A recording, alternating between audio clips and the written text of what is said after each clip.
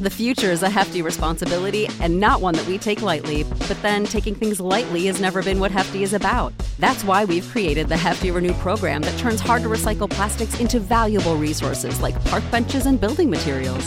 To participate, simply fill up an orange Hefty Renew bag with accepted items, tie it up, and drop it in with your regular recycling.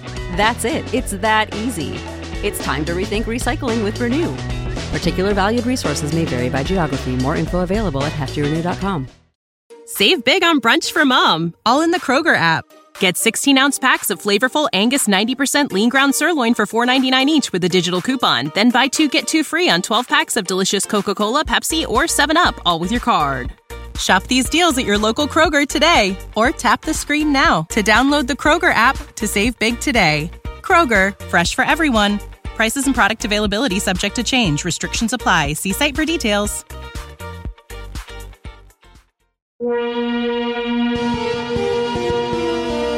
This is Wheel Bearings. I'm Dan Roth. And I'm Sam Abuel-Samad. So welcome to episode 73. It's hot and steamy here, not as hot and steamy there, and we've got a lot of stuff to get through, so let's go. Let's do it. What have you been driving? I spent the last week with the new Ford Expedition, which is the cheap version of the Lincoln Navigator, relatively speaking. Was it all blue? It was not all blue. It was sort of a brownish gold color. Quite attractive, actually, especially in the evening sunlight. The sunset gave it a really gold hue to it. And this was actually the Expedition Max, which is the supersized version of the Expedition, which I think has a wheelbase of something like 130 inches, which is almost as long as the EcoSport I was driving last week from bumper to bumper. Yeah, I mean, it's crazy to think that cars used to be that size. Like, I mean, big cars like Packards and stuff, but like the 130-inch wheelbases. But the funny thing is, the old cars were big like that, but they had really small cabins, so you'd have like 6 feet of trunk and 8 feet of hood, and then a little cabin in the middle. So they were actually not really all that roomy inside. That's true. Yeah. So, I mean, this definitely not that way. The Expedition is big, especially the extra long one. Yeah. So this is the long wheelbase. So, just like the Navigator, they have it in 2 wheelbase lengths, a shorter and a long wheelbase. And it's a 3-row. And unlike the GM full-size SUV, at least the current generation of the GM full-size utilities, for the last decade, Ford has had independent rear suspensions on the Expedition and Navigator, which means that they have a much lower floor in the back for the 3rd row. So they're actually usable for adults. Like I'm 5'11", and I can sit fairly comfortably in the 3rd row of the Navigator. Or of the Expedition, the Navigator too. But either or. Yeah, I mean, mechanically they're the same vehicle, but when you put them side by side, they don't look alike. And when you sit in them, there's no parts, none of the visible parts, nothing that you touch or see is common between the two. So it's all the switchgear and everything is unique. The hardware that it's controlling, the stuff that you don't see is the same, but all the switchgear is unique to each one. So they look more distinct than they ever have in the past, which is a good thing. When you're paying, an extra $20,000 for the Lincoln, you want to know you're getting something for your money. In this case, this was a Navigator or an Expedition. I keep getting confused. Doing it, huh? The Expedition Max Platinum Edition, 4-wheel drive. Base price is $78,500. As equipped, the one I had was $81,600, which seems like a lot of money, and it is. But I think when I had the Navigator, it was the standard length Navigator, and that thing was about $100,000. So it was about $20,000 more. Yeah, but that's still that's Lincoln money. Like that, I mean, that's big cash for an Expedition. Even though, I'm sure it's luxurious and nice and capable and all of those things, but that's the highest I've ever heard one of the Expedition being priced at. It is, but you know what? They're selling more of them than they ever have. Well, and they're better than they've ever been. I mean, that's true. But I mean, and this one has some of the features that you'll find in the Lincoln. So you've got. I can't remember. Does the panoramic moonroof in the Lincoln extend back over the third seat as well, or just over the first two rows? I think it's just over the first two rows. Okay. So this one's got the same thing. It's got that panoramic moonroof. In the back, it's got power. There's switches in the rear of the cargo compartment on the side, so that if you're loading stuff in the back and you want to drop the seats down, you don't have to walk around to the side to drop the second row seats. You can just press the button and the second row seats flip down automatically. And you can do one side or the other independently. So if you've got something long you want to put down one side, you can do that, and you can motor the third row seats down as well. So you have this nice long flat cargo area. They've got their cargo management system in there, which is basically sort of a little reconfigurable shelf, in the back of the cargo area. So you can just have it flat. Extend all the way a flat surface from the bumper all the way to the back of the front seats. Or if you've got people in the seating positions and you want to have, things at different level, stack things up in the cargo area, you can pop up this little shelf and have things below and things above, so there's all kinds of reconfigurability to this thing. The Platinum I had has the second row captain's chairs. So there's a pass through, a walk through, so there's only 2 seats in the second row. So you can only carry a mere 7 people in this one. But you can also get it with a bench seat in the second row. You don't get things like the really fancy, like controls of all the infotainment system that you get in the Lincoln for the second row and all that stuff. But there's USB ports and power everywhere at all the seating positions, or at least all the exterior seating positions. Plenty of leg room, plenty of headroom. And this thing can tow and haul pretty much as you need to. If you need anything, I think it's up to about 10,000 pounds that you can tow with this thing, with the EcoBoost engine that's in here. And, it can basically go, just about anywhere you can fit it.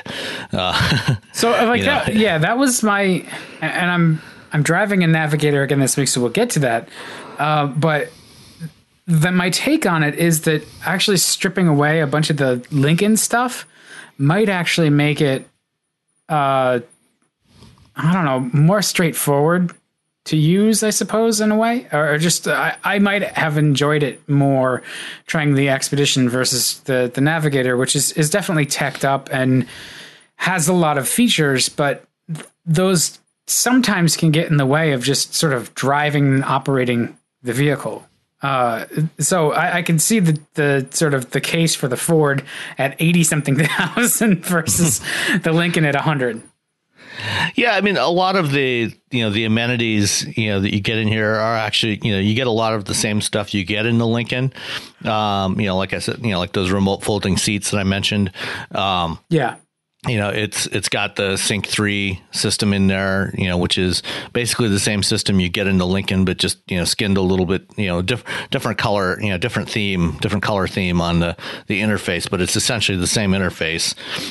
Instead of the, kind of piano key switches for the shifter, you get the rotary control knob like you have in the new Fusion and some of the other current Fords.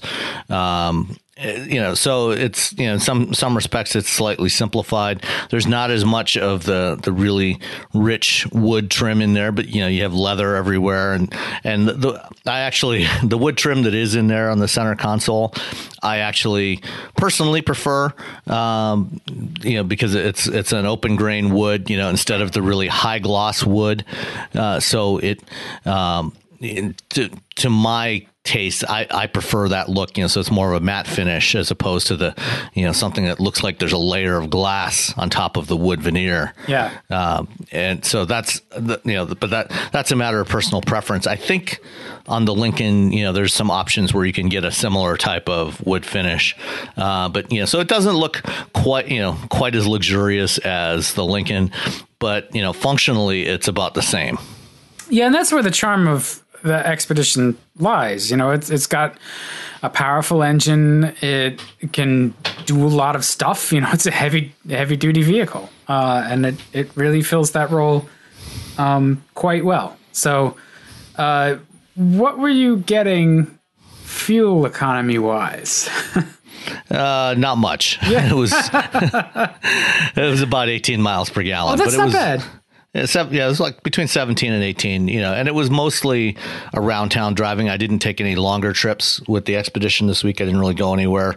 We had the 4th of July in the middle of this week, and, we just went out to the lake a couple of times. So I didn't go any longer distances and didn't have any meetings to go to. I think, with highway driving, I saw a friend of mine who has an Expedition who's just getting ready for a road trip this weekend with his family, saying he's been getting 22, on the highway. So, I think that's, if you baby it, it's not bad. You can manage that. That sounds really high. For that combo. Yeah, absolutely.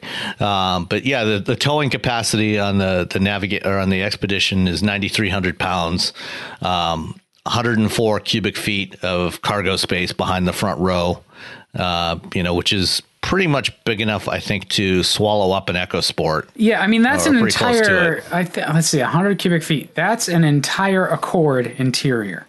Yeah. For reference, a Tesla Model S, which is by many people considered a large car, and technically the way the regulations are, it's classified as a large car, has 94 cubic feet of passenger space. This has 104 cubic feet of cargo space when you fold the second and third row seats down. And then you still have space for a couple of passengers up front. That's not bad. Yeah. I mean, this is the thing, too. There's always that, commentary pointing out how ridiculous these big SUVs are. And yeah, if you're going to use it the same way as you would like a Prius C, I agree. It's kind of ridiculous. Yeah, it makes no sense. But if you have to tow a trailer and you've got, 5 or 6 kids, or you regularly carry large groups of people, then a vehicle like this makes sense, and, if you start looking at it from, in terms of the utility, if you're actually using the capabilities it has, it makes perfect sense. If you're driving it around solo as the only person in this vehicle, or just one other person, it's ridiculous to drive a vehicle like this. Other than the fact that you feel like you can crush things. True. But one of the things that the Expedition has, and the Navigator has it as well. There's some really neat features that they put into these new utilities, like the Pro Trailer Backup Assist. I don't know if you've ever had a chance to sample that, but it's actually really cool. I didn't use it this week, but I did try it out last summer at a demo that Ford was doing. And when you're using, if you're towing a trailer, one of the, especially if you've got a boat, if you've got to back up with the trailer hooked up, it can be really nerve wracking if you're not used to it. Yeah. And, so they have this Pro Trailer Backup Assist system, and you can set it up for, I think, up to about 4 or 5 different trailers, so if for whatever reason you have multiple different trailers that you tow at various times, you can have multiple settings in there for each one. But basically, when you set it up, it uses the rear backup camera to see, you put a grid sticker on the trailer itself, and you calibrate it with the backup camera. So then it can measure the angle of the trailer, and then it basically there's a knob on the dashboard that you put it in reverse, engage the Pro Trailer Backup Assist, and then you can basically steer it with this knob, to where you want to go, and it will actually handle the steering. The system actually takes control of the steering actuator. So you just twist the knob to where you want to go, and then the system takes care of the rest. And so if you need to back up, down a boat ramp to put your boat in the water or things like that, it makes it so much easier to do. And it's also a lot safer than, especially if you're inexperienced. If you do it all the time, you get used to it and you know how to maneuver a trailer. But if it's something you only do a couple of times a year, in the spring or the fall when you're loading your boat into the lake or taking it out, then it can be a pretty harrowing experience. So features like that make it a lot easier. Granted, not a lot of people, need to do that on a regular basis. Well, that's the thing, though. It's because you don't need to do it on a regular basis, and it's really not that big of a cost for them to add that feature, and they can put it into some kind of tech package, because Ford does that. It's like, the rapid spec package is generally how they equip the cars. It's bundled with a bunch of other stuff that people do want. So it's there when you need it. And it's, and the hardware is all there for other features anyway. Things like, you've got, for the active park assist and the lane keeping system, you've got, your steering control, you've got the various sensors, and the backup camera are all there on the vehicle anyway. So it's a matter of adding some extra software, and the only additional piece of hardware is just the control knob on the dashboard. Yeah, which I kept hitting as the start. When you were trying to shift? No, just to start it. Because it's in the exact spot that you'd expect the push button to be for starting and stopping. At least on the Navigator. It is on the Expedition too. It's to the lower left of the touchscreen. Yeah, and so there's still some of that Ford ergonomic weirdness around both of these, and I don't know that that's ever going to really be solved. I think it's just they put stuff where they had space for it, or the trailer knob control team got in a cage match with the start push button team, and they all had to duke it out for real estate. And then this is one of the reasons why some manufacturers have gone to more touch interfaces, so that you don't, because with all these different features on there, trying to find a place for all the physical controls is a problem. But conversely, as people have tried to use the touch interfaces or other interfaces, they've found that they hate them. So they're kind of going back and forth, and they're trying to find the right balance between the two. Yeah. They've definitely got the balance more right than wrong. So yeah. At least it's got rotary volume and tuning knobs. That is true.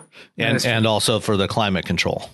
For the climate too. That's nice. I think the Navigator did. I can't remember. I'm not in it at the moment. So it's just, they all, after a certain point, they all blend together. And I wound up putting miles on the Crown Victoria today. So I went old school. Oh, that is old school. Just the groan. It had gas in it. I didn't want to fill up the Navigator. But yeah, so I think we went over kind of the last time I had the Navigator, my main thoughts with it, which sort of mirror your thoughts about the Expedition. Just add a layer of glitz. This time around, it's not the all blue one. It's this one it's a tan, gold, brown kind of exterior color, and just a much sort of more normal tan interior with darker piping, and it's lovely. Ford really did it. I don't know that I fully appreciated it with the blue interior because it was so unnatural, but they did a really good job on materials and fit and finish, and the inside of the Navigators is quite nice. Oh, yeah, it is. And I'm just looking at my photos of the Navigator interior, and for the climate controls on the Navigator, instead of the rotary knobs, they have the rocker switches. So okay. It's that's right. They're blue and red. Yeah. Yeah. So where the Ford has the touchscreen embedded in the dashboard, and then it's got the audio controls directly below that, and then the climate controls below that with rotary knobs, all in this vertical stack. The Expedition the Navigator, the Lincoln has the stand-up display on top of the dash, the tablet style display, and then there's an angled panel below the transmission switches, and that's where you have the climate controls and the volume and tuning knobs.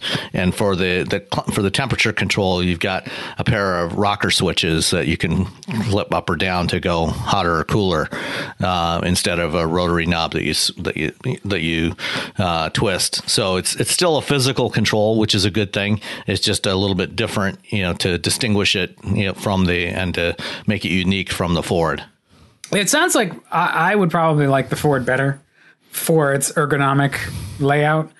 But yeah, I think among big SUVs, this pair, the Expedition and the Navigator, are really well done. Probably better than just about. Its most direct competitor, obviously, is the Tahoe and the Suburban. And the Escalade, right? And the Escalade. But there's also and those are going to be all new next year. So next year is when things are going to get interesting from a competitive perspective, because you're going to have new GM utilities, and then FCA is also going to probably bring something out as well. They're going to have some large utilities added to their lineup. Yeah, and don't forget the ones like the Armada and the QX80, and I guess there's still the Sequoia, but that's not really a play. Yeah, the Sequoia is by far and away the oldest of the bunch now, and true to its name. Yeah, exactly. Presumably, at some point, Toyota will revamp the Tundra and bring a new Sequoia as well. The Armada and the QX80 from Nissan, those, I think certainly, you have a lot of the luxury. They're not quite as gargantuan, though, as the Lincolns, the Ford and Lincoln and the GM utilities. I think they're quite a bit shorter. So they still have 3 rows of seating, but they don't stretch half the length of a football field, it seems like. Yeah, that's true. I guess this is still a segment where there's money to be made. So, and a lot of it. Yeah. A lot of margin.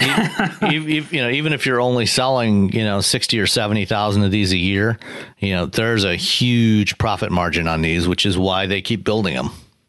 Yeah, because underneath it all, it's really just an F-Series. Yep. Mostly. So the other thing I had last week before the new Navigator was a Mazda CX-9.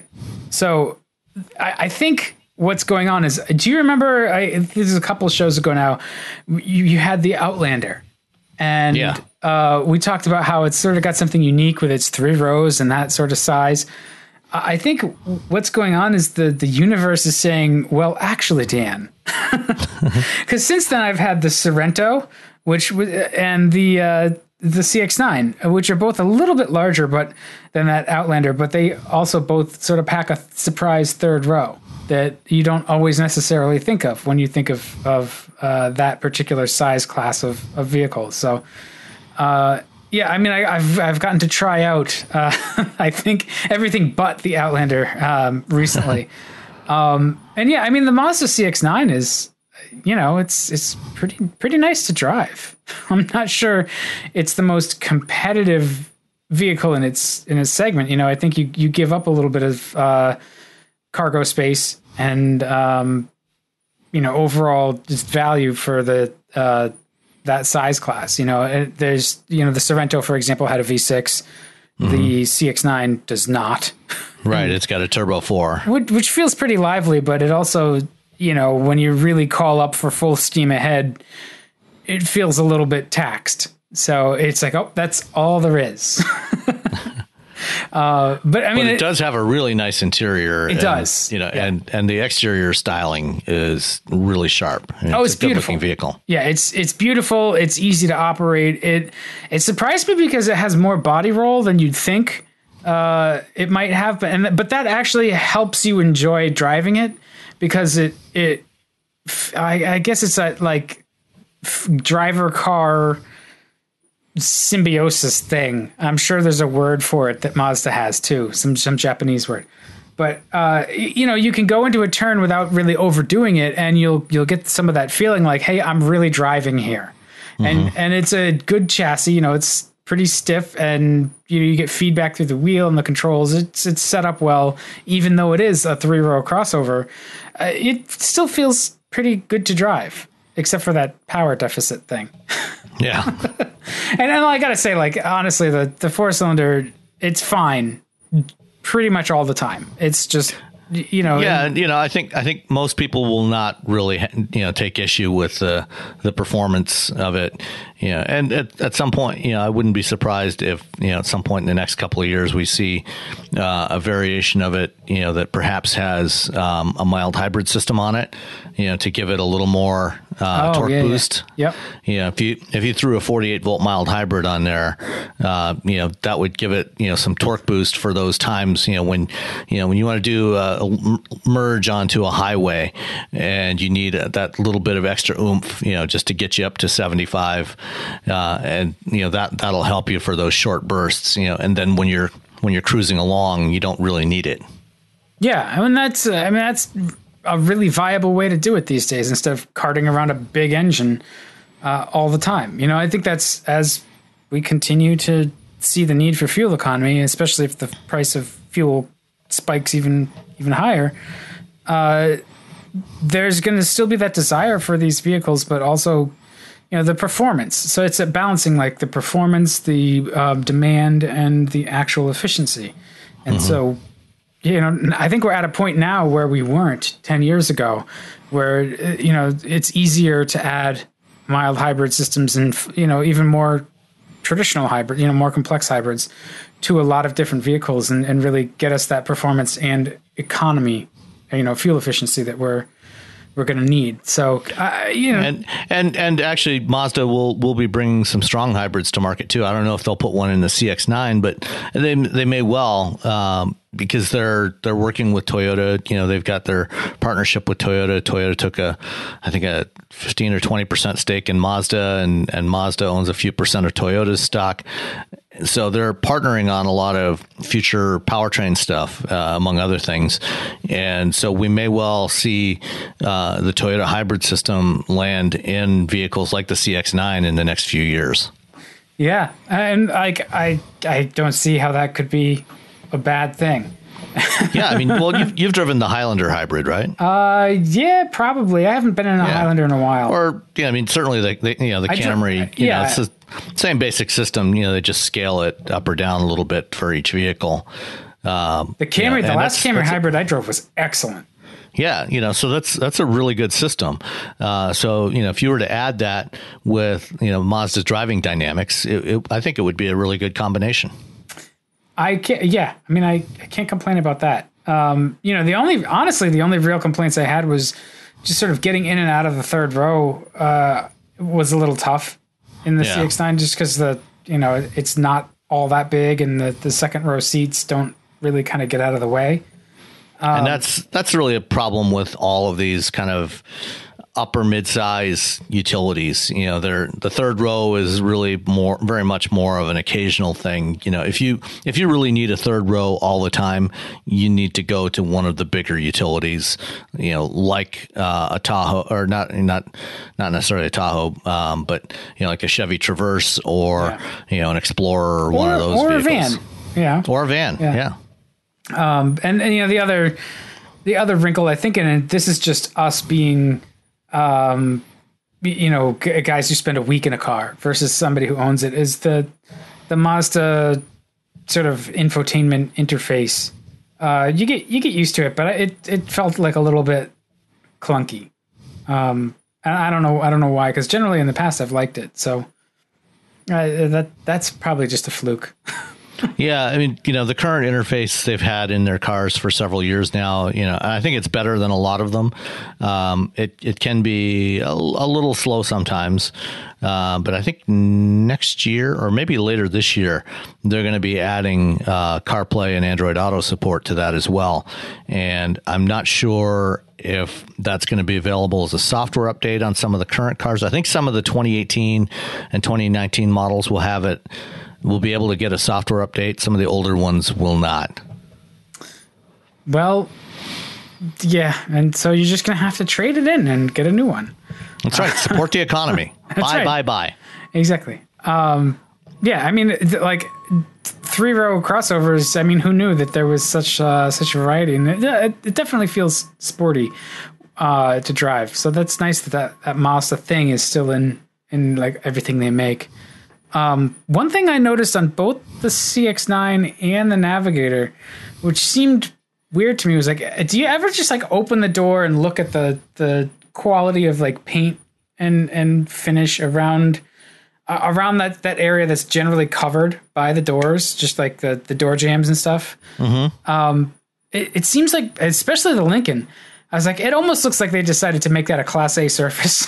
It's just like super smooth and perfect. Yeah, I wouldn't be surprised if they did in fact do that. Really, especially on the Lincoln. Because they're trying. Lincoln, has really been trying to hit all those details. They're trying to make for their customers. They don't want them to notice any little flaws. They want to get everything as perfect as they can within reason. Huh. So it wouldn't surprise me if they did in fact do that. Well, it's noticeable. It's like noticeably great finish inside. I was like, wow, that looks really, really good. It's as good as the outside finish, which is good. It's a good looking vehicle on the outside, and it's, well sort of put together, at least brand new off the showroom floor as we see them. I guess the Navigator kind of won me over the second time around. I like it better than I did. So I came to terms with the seats and yeah. So with those 30-way power adjustable seats, you found a position that works for you? Yeah, I got more comfortable this time than the last time. So okay. Yeah. All right, let's get into some stuff because we have the few things to talk about. We'll just start at the top of the list because it's A, and that's alphabetical. Okay. So Audi e-tron has has virtual side mirrors, I guess they're called. Yeah. So the e-tron Quattro is Audi's first pure battery electric vehicle that's coming out. It's going to go on sale this fall. I guess they're going to do the official global debut in September in San Francisco. It was originally scheduled to happen in Europe, but apparently with their current or most recent CEO currently sitting in a German jail cell, they decided to move it to the U.S. Which actually, all things considered, is probably a wise decision from a marketing standpoint anyway, because California is going to be a prime market for this thing. So this is a crossover. I guess from what I understand, it's kind of sized kind of midway in between a Q5 and a Q7. So sort of a mid-size, upper mid-size crossover. It's probably similar in size to the CX-9. And it's battery electric, and it's on a new electric platform, which it's actually, believe this is, this may or may not be the same platform that they're using for the Porsche Taycan, whatever the hell, however you pronounce that. Taycan. Yeah, but it's going to have a 95 kilowatt hour battery pack, all-wheel drive, dual motor all-wheel drive, just like a certain other luxury electric crossover that you can get. And one of the they've been teasing out over the last few months a variety of the features that are going to be on this thing, and one of those features is not Falcon Wing doors, but something that would actually have an actual useful benefit, which is these virtual side mirrors or camera mirrors. One of the when you're trying to reduce the aerodynamic drag of a vehicle, one of the big issues is those big mirrors you got hanging off the side of the body. They can produce a fair amount of drag and wind noise, and manufacturers have been working on for years. They've had concept cars that used cameras on the side to act as mirrors, but now the e-tron will be the first production model that actually offers this, at least as an option in markets where it's legal, which is one of the issues right now in the U.S. These things are not legal, but hopefully can get NHTSA to change those rules to allow them to be legal, because it has a significant benefit both aerodynamically, but also functionally. Yeah, I mean, I get the idea of the benefits. I just hate more screens, man. Like, and I'm thinking about the Honda, lane watch or whatever the hell it was called, where you tap the blinker and it would flip this video screen on and distract you. And like, I don't know. I'm not sure that I see the same thing in a video screen that I do in just a prismatic mirror, so. Well, in this case, the lane watch, the lane watch system, you had the camera mounted on the passenger side mirror. And when you turn on the right turn signal, it would switch the center display over to displaying the view from that camera, which means, it was changing modes. And, you're right, it was kind of a distraction. In this case, with the Audi and with some other prototypes I've seen from other companies, last year I saw a prototype vehicle that Magna was showing with their system, and I'm not sure if Magna is the supplier for Audi on this one or not, but what they've done is they've embedded a pair of smaller displays on the door panels, so on the ends of the IP, close to where the view where your outside mirrors would normally be. And so these things will be on all the time. So effectively what you're doing is you're moving the mirrors from the outside of the car to the inside. So it's not like I don't think it's any more of a distraction than having a mirror that would be there. It's just there, when you glance over, just as you glance over at your mirror, and when you hopefully you glance over at your mirror when you're making lane changes. Oh, is that what you're supposed to do? Well, sometimes that happens. I mean, I don't know, with an Audi, I think you just go and like people just get out of your way because you have an Audi. Well, okay. Well, there is that. So in theory, at least, you're supposed to glance over at your mirrors, and then glance over your shoulder to check blind spots before you switch lanes. And, these are, going to be close to the same position as where your mirrors would be, just slightly more inboard. So it's like looking at your mirror, and it's just got that view there all the time. I think one of the big advantages, besides the aerodynamics from a safety perspective, a lot of people don't set up their mirrors properly. They don't have them positioned to give them the best possible view of what's outside. And, depending on where your seating position is, if you're, depending on how tall you are, if you're moving your seat up or down or forward or back, you have to position the mirrors. You have to set the mirrors to give you the right view outside. With a camera system, the cameras are always in the right position. They're set from the factory to give you the optimal view. So you should always have the right view no matter what your seating position is, because you're just looking at the screen and getting that view from the camera. And I think that's a much safer solution, I think, for most people. How do they propose it's going to work at night? Is it going to be another backlit screen to mess with your night vision? That's a good question. I don't know. I really don't know. It probably will be, yes. Great. Can hardly wait for our... the car's driving itself, right? I suspect that they will dim it. So it'll probably be, like your phone, there'll probably be an ambient light detector so that at night, it reduces the illumination. So it's not nearly as bright, and then in the daytime, in bright sunlight, it'll crank up the brightness of the screens so that, you can always see what's there. At least I hope so. I hope that's the case. I mean, I'd be interested to try it out. I may, I do think that it's useful to show, because you can get that wider angle of view with a camera lens than you can with a mirror. You can only do so much even with concave or convex mirrors. Mm-hmm. That can be helpful. You can help people see into the blind spot that way. So, well, and especially on a lot of cars, on cars, especially a lot of times, not so much on utilities and trucks, where they tend to use larger mirror housings, but on a lot of cars like, the Mustang that I just got delivered today, the Mustang actually has very small mirrors. Well, so it's just out in front of everything though. Well, there is that, but a lot of performance cars, for example, and a lot of smaller cars have very small mirrors, and so getting a good view in those mirrors is challenging. So, I think if you have a virtual mirror system like this, I think that's definitely a benefit.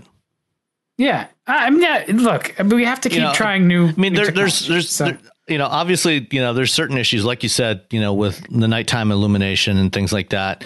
But I think overall, I think it's a net positive. All right. We'll see. We'll see when we get a chance to try it. Hopefully, later this fall. I do think by shrinking the housings, right there, that's probably a significant fuel economy benefit. Oh, absolutely. So, and especially on a battery electric, where you want to reduce the drag as much as possible, you want to get rid of parasitic losses.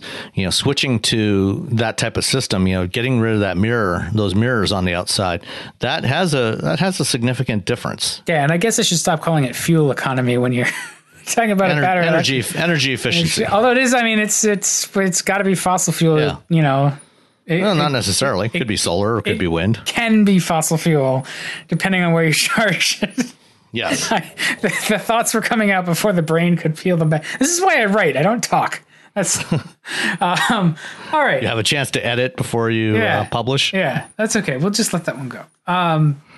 So yeah. Wait, do you edit? Occasionally. Yeah. Okay. Next topic. I wait for the emails to come in and correct me. Yeah, because sometimes I just do that when you're like, I just got to get the post up. You put the post up and it's, ready, fire, aim. Yeah. So our next topic is tariffs and price increases, because that happened. Yeah, so as we're recording this today on Friday, tariff, the trade war is officially on, and tariffs have gone into effect on a whole bunch of products, and retaliatory tariffs, from China and for the Europeans and Canadians. So prices are going to be going up on a whole bunch of stuff, especially cars, in the next few weeks and months. Unless this gets resolved fairly quickly, which I suspect it probably won't. So, if you're planning to buy a car that's got, actually pretty much any vehicle, car, truck, or utility, in the coming months, you'll probably be paying significantly more, and we'll probably see vehicle sales go down in the second half of 2018, and we'll probably start seeing some layoffs. And, BMW has said that they're going to be raising prices on their utilities, because right now their Spartanburg plant in South Carolina is their single largest plant in their entire system in the world. Right. And, they build all of the X3s, X4s, X5, X6s, and the upcoming X7 at the Spartanburg plant. And they export more than 100,000 of those a year from Spartanburg just to China. I think their total exports from Spartanburg are about 250,000, and 100,000 a year go just to China. And the prices on those are going to go up by 25% in China, because, part of the retaliatory tariffs from China was 25% on U.S. made vehicles. So, in all likelihood, BMW will probably end up cutting production due to slowing sales and laying off some people from their Spartanburg, South Carolina plant. So, also though, does BMW have the ability with other manufacturing locations to pull the products that they're making in Spartanburg, or some of them, and shift it to a plant? Yeah, I mean, they could shift production, but that's something that's going to take some time, because right now, the Spartanburg plant, they, except for the X1 and the X2, all of BMW's other utilities are built in Spartanburg for the global market, for Europe and South America and Africa and the Middle East. They all come from Spartanburg. So the X1 and X2 are the only ones that are made in Europe. And, so the other plants are not set up to build those vehicles. If this goes on for any length of time, I wouldn't be surprised to see BMW shift some of that production overseas, in order to avoid the tariffs. But, that's a process that's not going to happen overnight.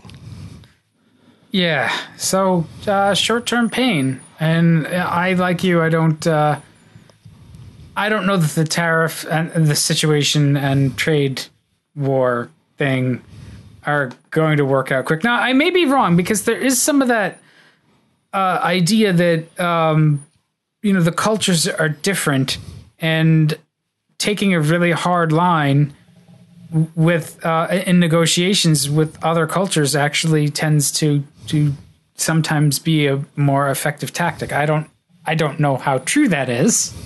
I guess we'll see. In some cases, I think it probably is true. In the case of vehicles built in North America and exported to China, I think the Chinese would just as soon not see any of those vehicles be imported from the U.S. anyway. I think they would just as soon have those built locally.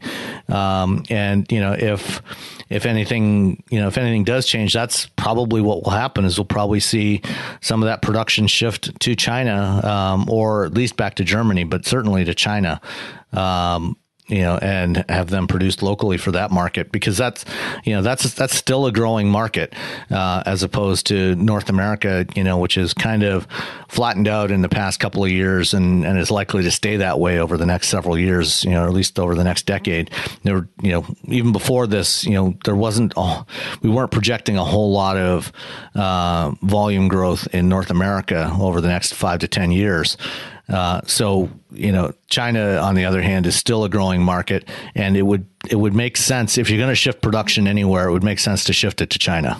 Yeah. Well, also, America's the North American market's not growing, but it's also it's been at 17 million cars for the last couple of years. That's it's actually declined a little bit last year and the year before.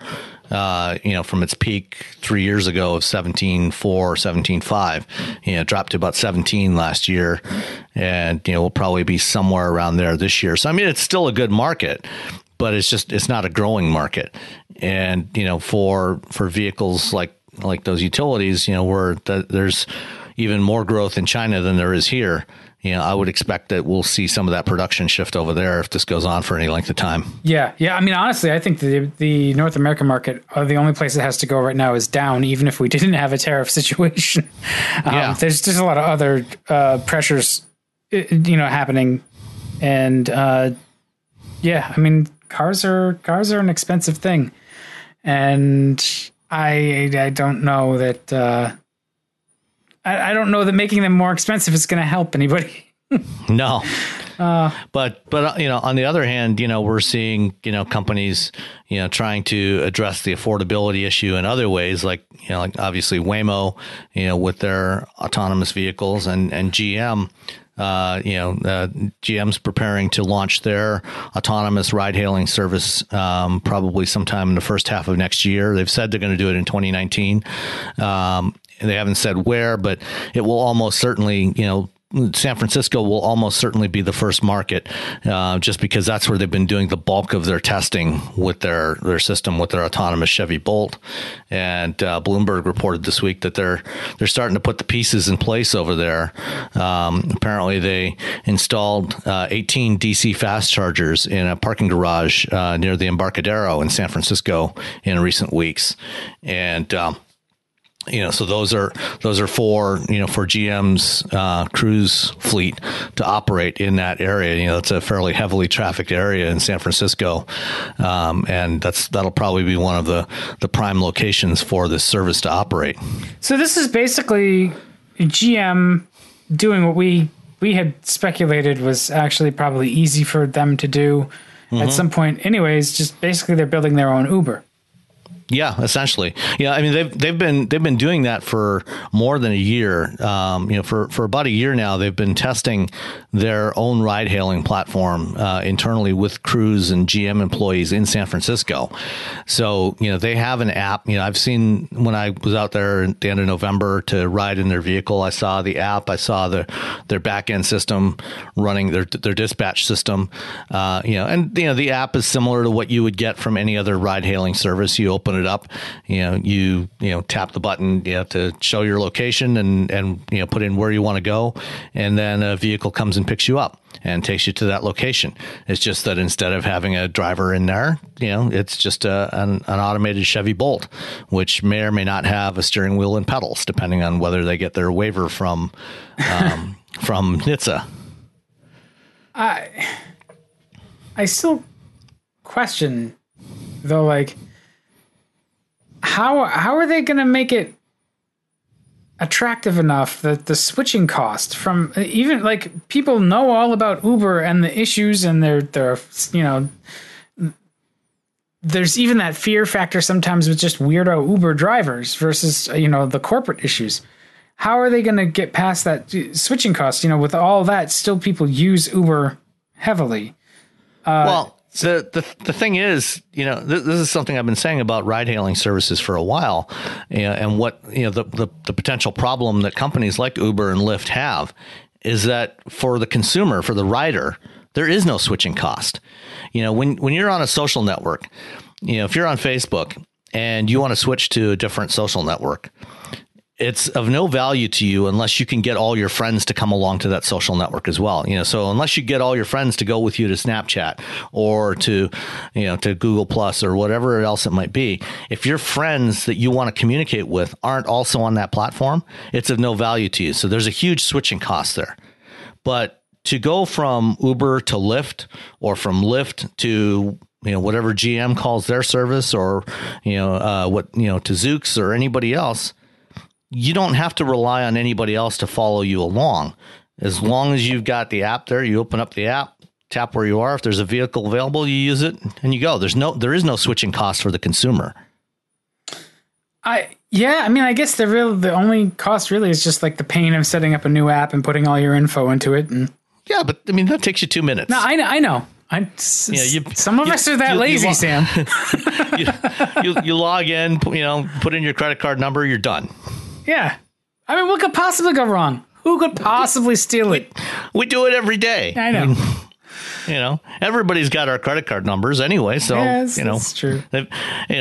Our social security numbers and our age and address and everything else are already all over the dark web anyway. So, what's one more? What's putting it into one more app? Right. Yeah, that's true. And what? Have fun with the nothing that's in there. So yeah. This is the fundamental problem that the ride-hailing companies have, is that it is actually easy to switch for the consumers. The network effect for ride-hailing doesn't come from the consumers; it comes from the drivers, which is one of the reasons why they want to move to driverless systems. Because, for the companies, they rely on having a large network of drivers so that there's short wait times for the riders, and so that people will want to use the service. But, if you have a fleet of automated vehicles and you have enough vehicles, and the wait times are short enough, the switching cost to the consumer is nothing.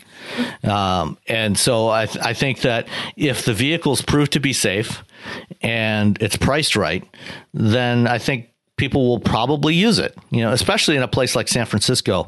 In a place like San Francisco, I think the adoption is, people are more likely to adopt a new technology like that than, say, in Chicago or Detroit, or maybe even Boston.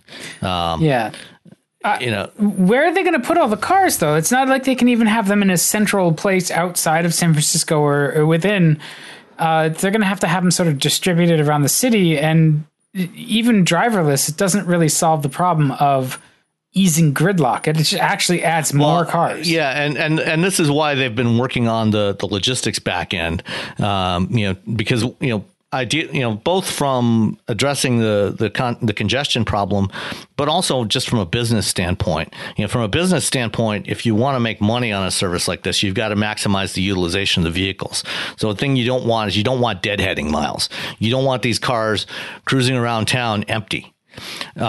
So you need to have a system that optimizes the number of vehicles you've got out there optimizes where they're located so that they're carrying passengers as much of the time as possible. And this is one of the things that, like for example, Ford, you look at Ford and what they're doing.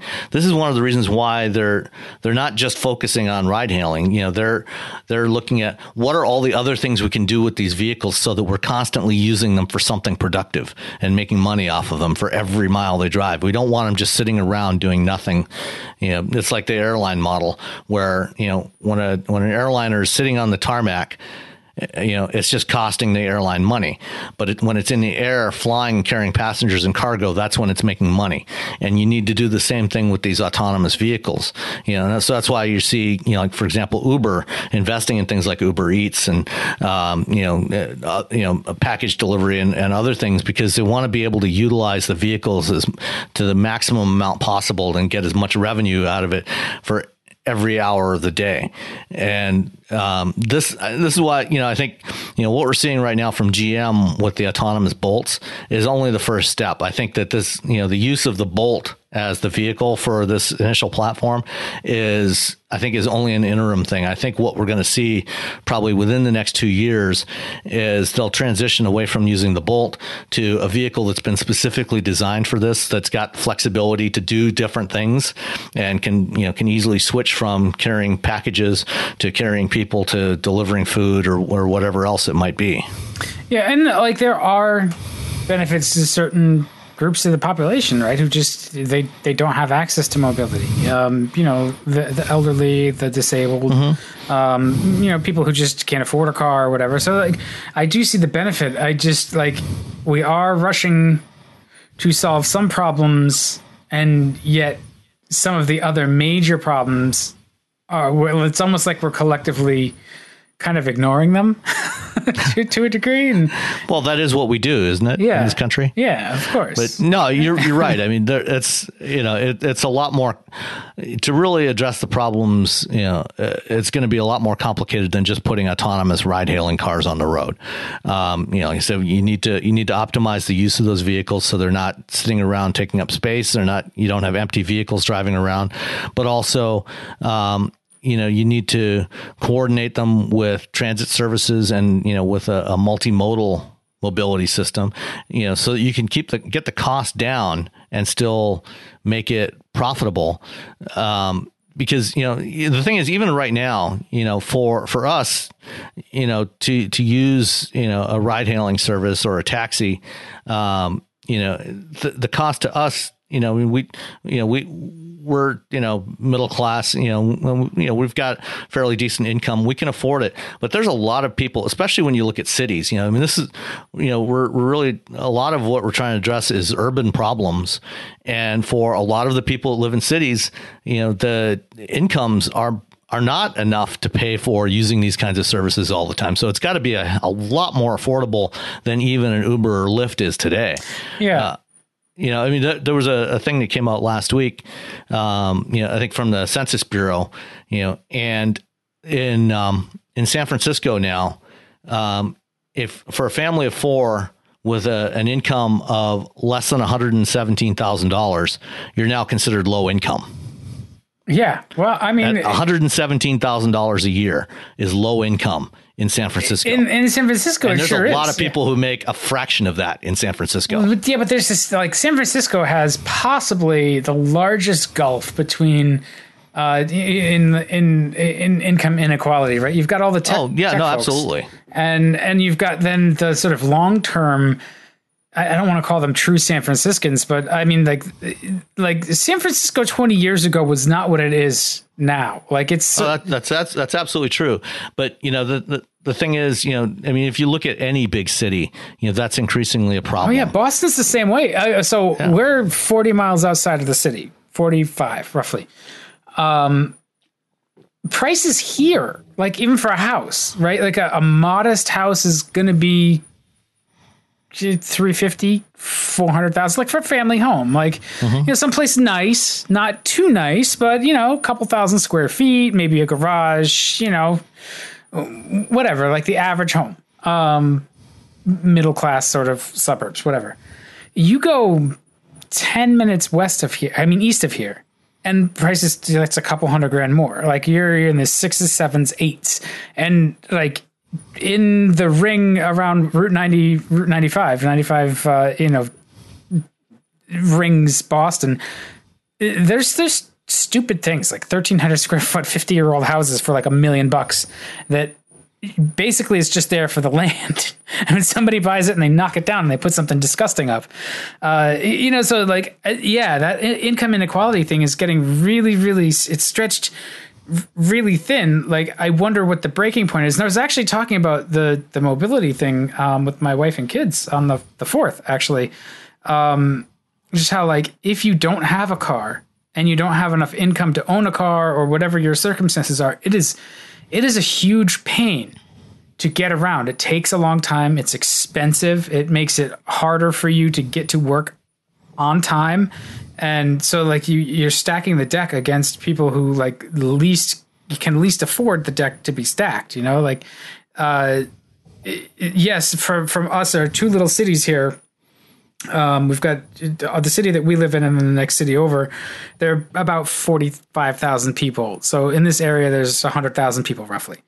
To go from one side of our city to the other side of the next city over on the bus, like I don't even know how you'd work that out. It would take you more than an hour to go. Yeah, and that's a problem in Detroit too. I mean, Detroit, because it's so spread out, it's such a geographically large city with a comparatively small population for its size, for anybody to get to a job is a real problem. And this is one of the issues they're trying to deal with in Detroit, is how to make mobility affordable so that people can get to jobs and get to school and wherever else they need to go. I mean, at least in a place like San Francisco, it's fairly geographically compact, but it's still enormously expensive.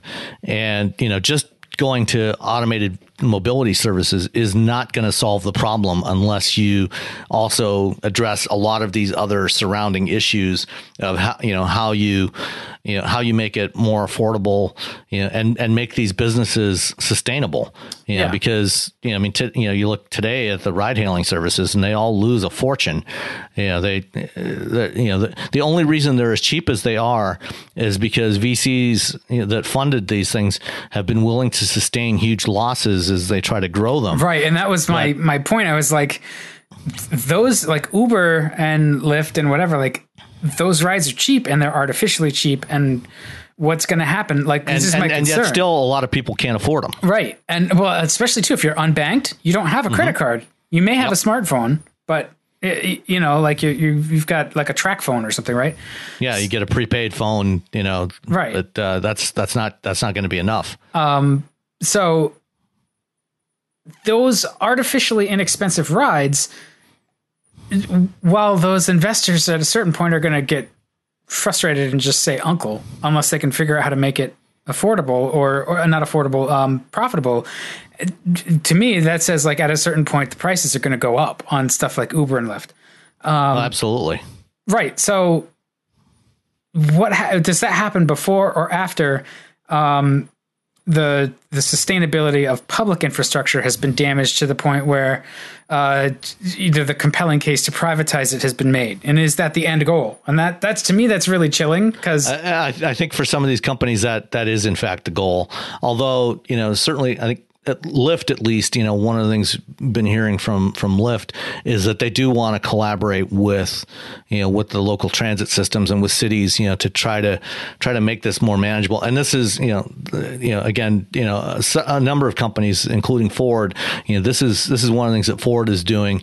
One of the companies that they bought in the last year is a company called Autonomic, that built this what they call a transportation operating system, and it's a platform for cities to use to coordinate all these different services, to try to get the right balance of mass transit and microtransit and, individual ride hailing and all the other services to work together, to get the optimum mix, for a city, so that you can, start to cut down on congestion, cut down on the need for parking, cut down, and make it all more affordable and accessible to everyone, including low income, but also the elderly and the young and whoever can't drive for whatever reason. So they're companies are looking at how to do this. They're trying to figure out the solutions.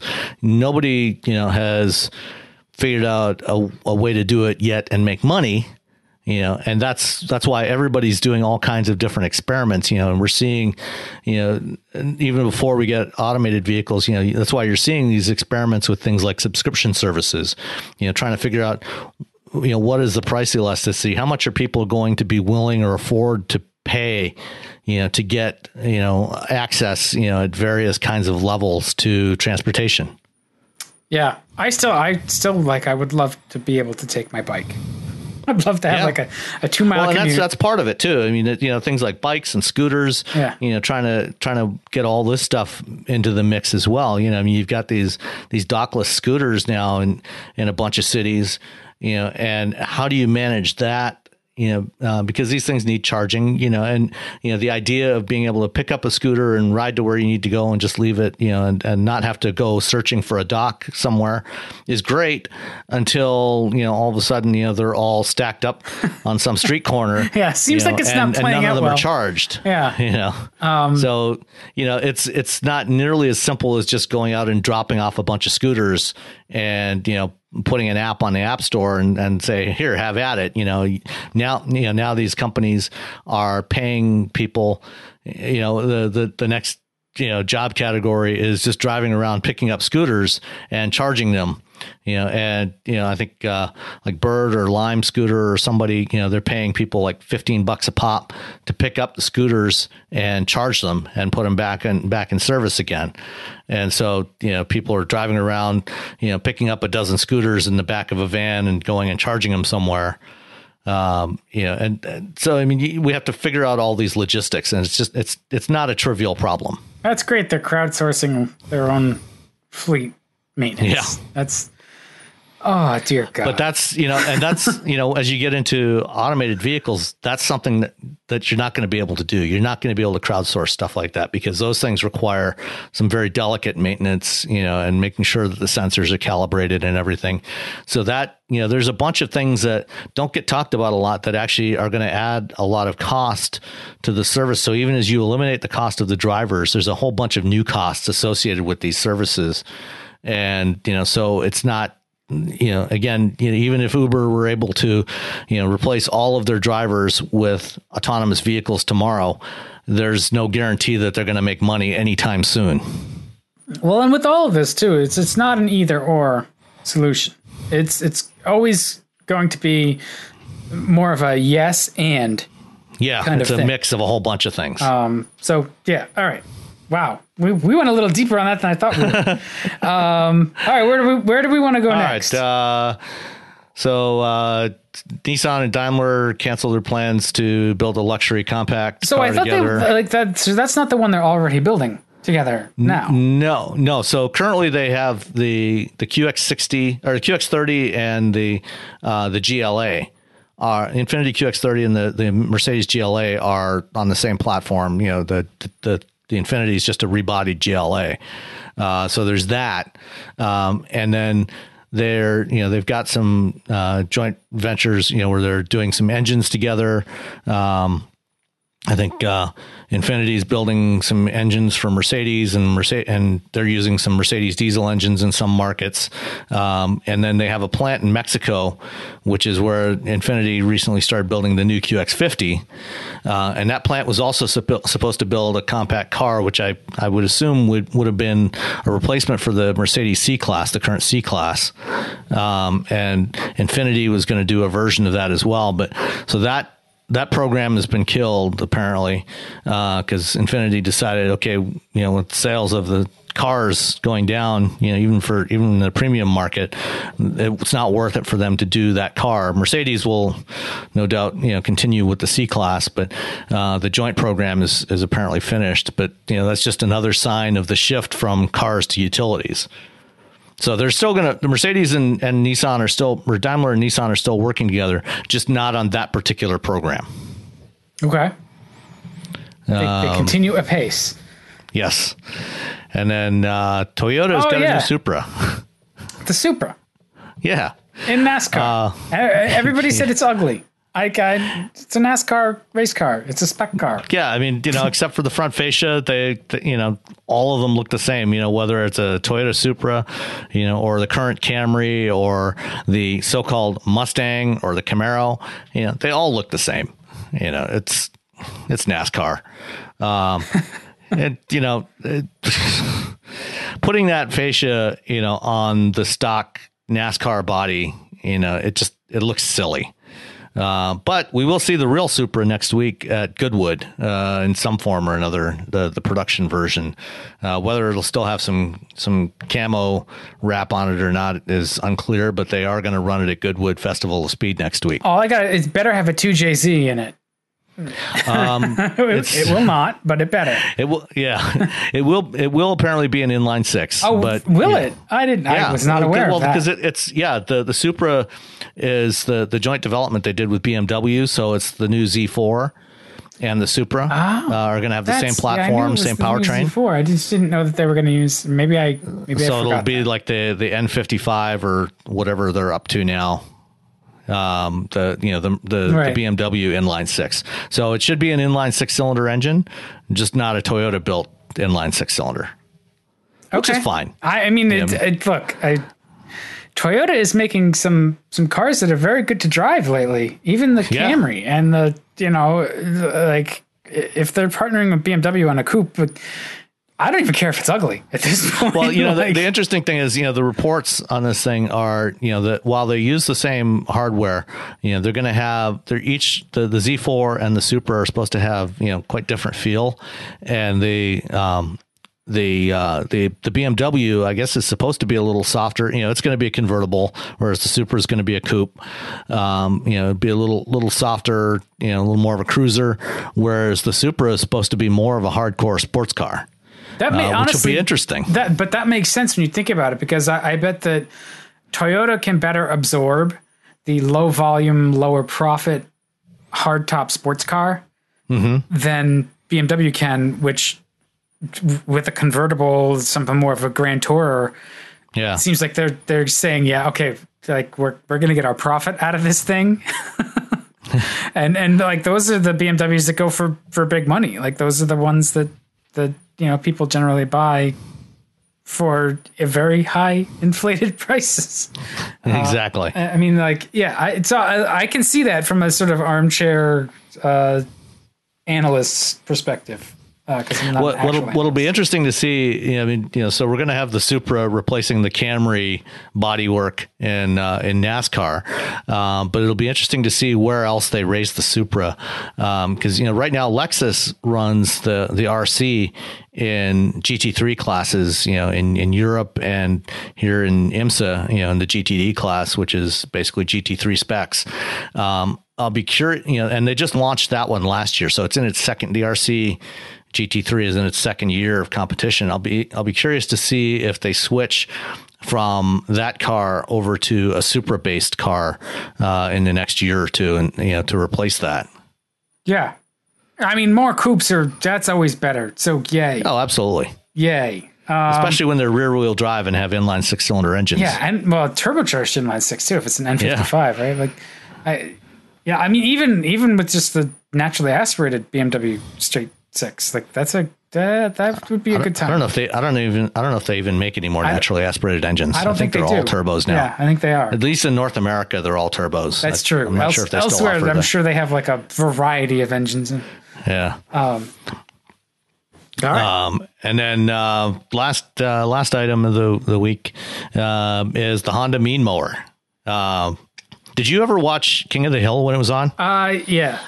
I saw a few episodes. I didn't. Did you ever see the lawnmower racing episode? No, but I mean, lawnmower racing is a thing. It's apparently it is a real thing. Yeah. And so I guess a few years back, Honda UK built a lawn tractor. They called it the Mean Mower, and that one had a 1-liter V-twin motorcycle engine in it, and they got a Guinness World Record, did 117 mile an hour 2-way average with a lawnmower. And then in 2015, a Norwegian team put together a Viking lawnmower with a GM LS crate engine in it with 414 horsepower, and did 134 miles an hour with that one. So Honda UK is back again with Mean Mower version 2, which now has the 1-liter 4-cylinder from the Fireblade motorcycle, and they're targeting 150 miles an hour with this thing. You know what? Like, sure. It has to actually be able to mow the lawn at that speed. It can. So on the original Mean Mower, what they did, instead of doing a power takeoff like a typical lawn tractor does, to drive the blades, they added a couple of small electric motors under the mower deck to drive the mowers, the blades, and rather than blades, it had steel cables. So they had an electric drive mower deck, and I guess they're using that again this time. But the original Mean Mower had 109 horsepower. This one has 190 horsepower, and so they're targeting 150 miles an hour with this thing.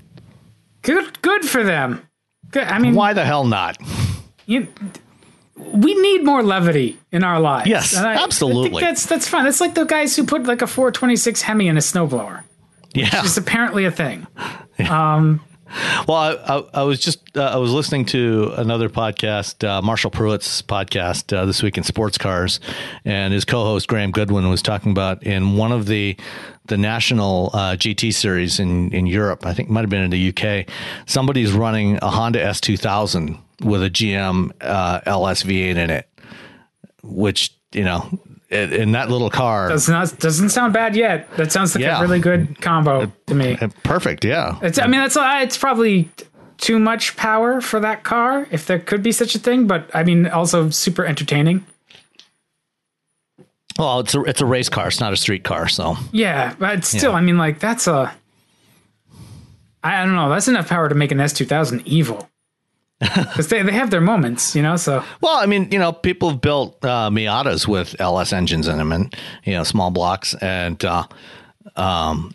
they used to do, there have been a bunch of like old Pontiac Solstices that have been converted with LS V8s in them. The mallet kit. And the LS actually fits in quite well in those cars. Well, and that's the beautiful thing about the small block is, even though it's a fairly large displacement, it's a remarkably compact package, and it's a relatively lightweight engine. It is. A fully dressed aluminum block LS, weighs only about 400 pounds.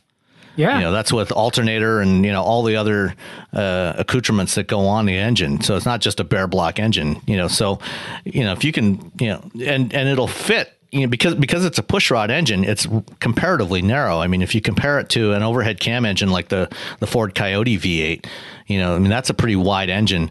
The small block is really narrow. Considering what it can do, and it's not that tall, so it'll fit into a shocking number of different spaces. Yeah, I mean, and all pushrod engines are like I remember the first time I saw the pushrod, like the 2.8 liter GM V6, the 60-degree V6. That thing's tiny. Yeah, tiny. And it's on the tall side, but yeah, it is really narrow. Yeah. And it's the same thing, I think that's one of the reasons why the small block became really ubiquitous, but it's also so well loved because it is just it's a brilliant piece of packaging. Yeah, you can stuff it into almost anything. Yeah, as we've seen. We'll be keeping tabs on the Mean Mower 2 to see if it actually does manage to hit its 150 mile an hour target. I mean, that's an angry little V-twin. That's good. Well, that's a 4-cylinder. Oh, is it a 4? I thought it was... The original one was a V-twin. The new one, the version 2, is a 4-cylinder. Oh, I see. So it's an inline 4, mounted sideways across the front of the chassis. And can you imagine mowing your lawn with that thing? Yes. I'd be done in a minute. I only have a quarter acre. It takes me a while walking behind the push mower, but yeah, I'll take it. All right. So we also had a question on Facebook from a listener from Peter from Bavaria. And he asked, so cars do amaze me. Example, the progress in electrification and automation. But what amazes me most are car people who pay stupendous money for old cars. Example, $50,000 for a totally rotten pre-A Porsche 356, $150K for a good Mercedes 190 SL, $20K for a 40-year-old Datsun pickup, $1.2 million for a Toyota GT. And nothing wrong with that. Why are people willing to pay these irrational sums for the revival of past feelings, which fade away as soon as they drive the first miles on today's roads? A 7-year-old any brand compact car is safer, faster, safer, more spacious, more durable, more economical for like $7,000. He answered his own question though. Like, have you ever considered a motorcycle? Do you know why people still ride motorcycles? Because they're dangerous, and we have better options. But there is a visceral experience, and yes, I think some of it is nostalgia. But I don't know. What's your take on it? Well, I think buying anything other than a used, a decently cared for used car is a completely irrational decision anyway. Paying $80,000 for, a Ford Expedition, or, $100,000, for any number of cars is totally irrational. That's true. It makes no sense. There's definitely like the stupidity in, say the valuation of air-cooled Porsches. Like that's dumb. That said, when you're talking about, vintage cars, it's not about, the inherent value of the car or, whether the car is actually any good. And it's not even so much about, the nostalgia. I think anybody that's going to pay, $20,000 for a 40-year-old Datsun pickup is not going to expect it to drive particularly well.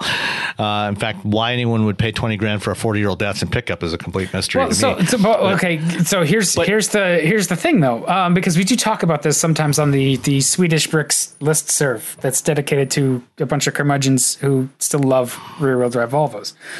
And prices of stuff like a 240, say, have been steadily climbing now. And while everybody knows the 740 and 940 are actually better rear-wheel drive cars, the 240 has achieved its sort of niche cult status, especially the 240 wagon. And you can't really buy a good one for, like, I would expect to be paying at least $5,000 and searching kind of high and low to stay in that price range for a good 240 wagon. And you definitely can't put a basket case back together for less than that.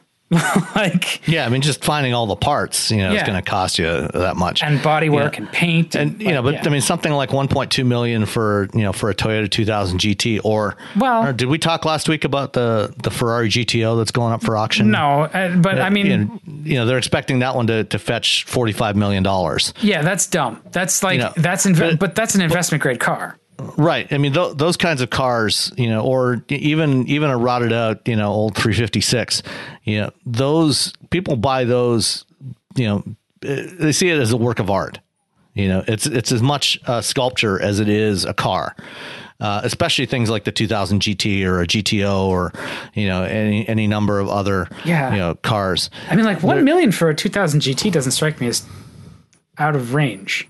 Yeah, only a few hundred of those were ever built in the first place, and it is such a gorgeous car, and the reality is most people that are going to buy those cars and spend that kind of money on them are never actually going to drive them anyway. And they're not buying them to drive them. Most of them end up being garage queens. That's the biggest shame to me, because even that $45 million Ferrari, it has no value unless you actually get to hear that thing run and move under its own power. Like that's where the love of the thing comes from. It's doing what it's meant to do. You wouldn't buy a thoroughbred racehorse and just put him in your living room. Right. Yeah. Depends. Depends Depends how much you like the smell of horse shit. Or you get them stuffed, right? That's essentially what they become. They become automotive taxidermy. Exactly. Yeah, and that's why, when it comes to these, these extraordinarily expensive, classic cars, I appreciate those collectors that buy them and actually drive them, rather than just get a warehouse and create their own private little museum. That's why guys like Jim Glickenhaus, I like everything he owns, he drives. And he has an extraordinary collection of cars that are not just rare, but they, in most cases are one-offs. He's got his Ferrari P45 that he had Pininfarina build for him on an Enzo chassis.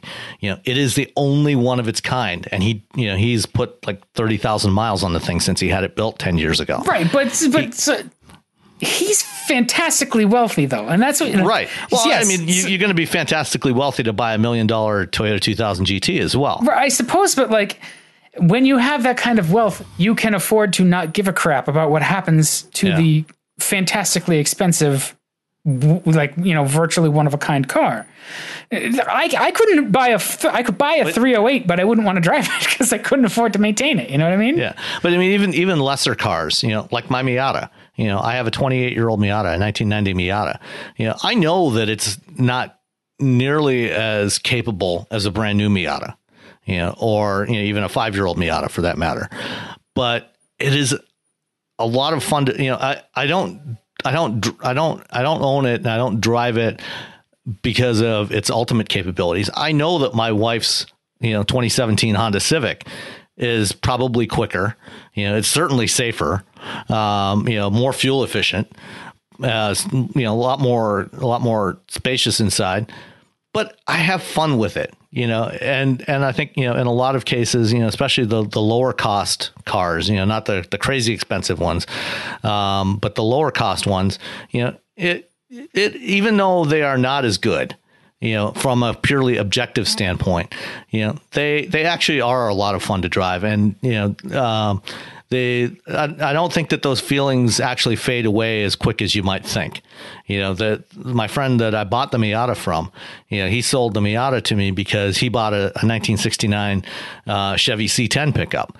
And a 1969 Chevy pickup truck, is certainly not nowhere near as capable, as a new Silverado or an F-150. But, he enjoys driving that just to drive it around. It's a different kind of experience. I have to admit this quietly, but I actually sometimes enjoy driving the Crown Victoria just because it's its own kind of thing. you know? No, that's a totally legitimate feeling. Yeah. All right. Now I feel But of course, those cars didn't cost irrational sums of money. So yeah, but I like the weird stuff. Like I'll send my wife links to like just weird old cars, and like most of them are completely impractical, so we're not going to get them. But I'm just like, here's what I would love: a Fiat X19. Not going to happen. Although you can get them cheap, but not going to happen. If you think your Volvos were tough to work on, try the X19. I mean, the X19 is just so cool. It is, and you could get the Bertoni X19 all the way up to 1988. If you can find one that hasn't completely decomposed to iron oxide yet. Well, I think the later ones were better, which it turns out were a Malcolm Bricklin thing. After Fiat left the U.S. market, he imported them as Bertoni X19s until 1988. Because Bertoni always built them for Fiat. Right, but they set up the sales channel, and it's funny. Like, I wonder how much of that was a prototype for the Yugo U.S. sales channel, and it's funny that the X19 and the Yugo were both derivatives of the Fiat 128. Like the X19 used the 128 front cradle in the back, just like a Fiero. Yeah. Yeah. It's just all. Yeah. See, weird cars. I like Fieros too. We passed one the other day. So basically the answer is there's nothing rational about it. We just do it for the hell of it because we love the cars. Yeah. And there's nothing wrong with loving cars. I mean, that's why we're all here, right? Like, that's right. It's a good time. Spend the money. Also, you can get a lot more fun out of you can get if you say $20,000, that doesn't buy a whole lot of new car, but it sure buys a lot of older fun car, right? Yeah, and I spent a lot less than 20 grand on my Miata. Yeah. So there you go. All right. I think it's time to go for another week. Yeah. As we all listen to the message being left on my answering machine. These work from home Fridays are great. So yeah. All right. Well, thanks for listening. Keep sending us your thoughts, and we'll see everyone again next week. All right. Bye.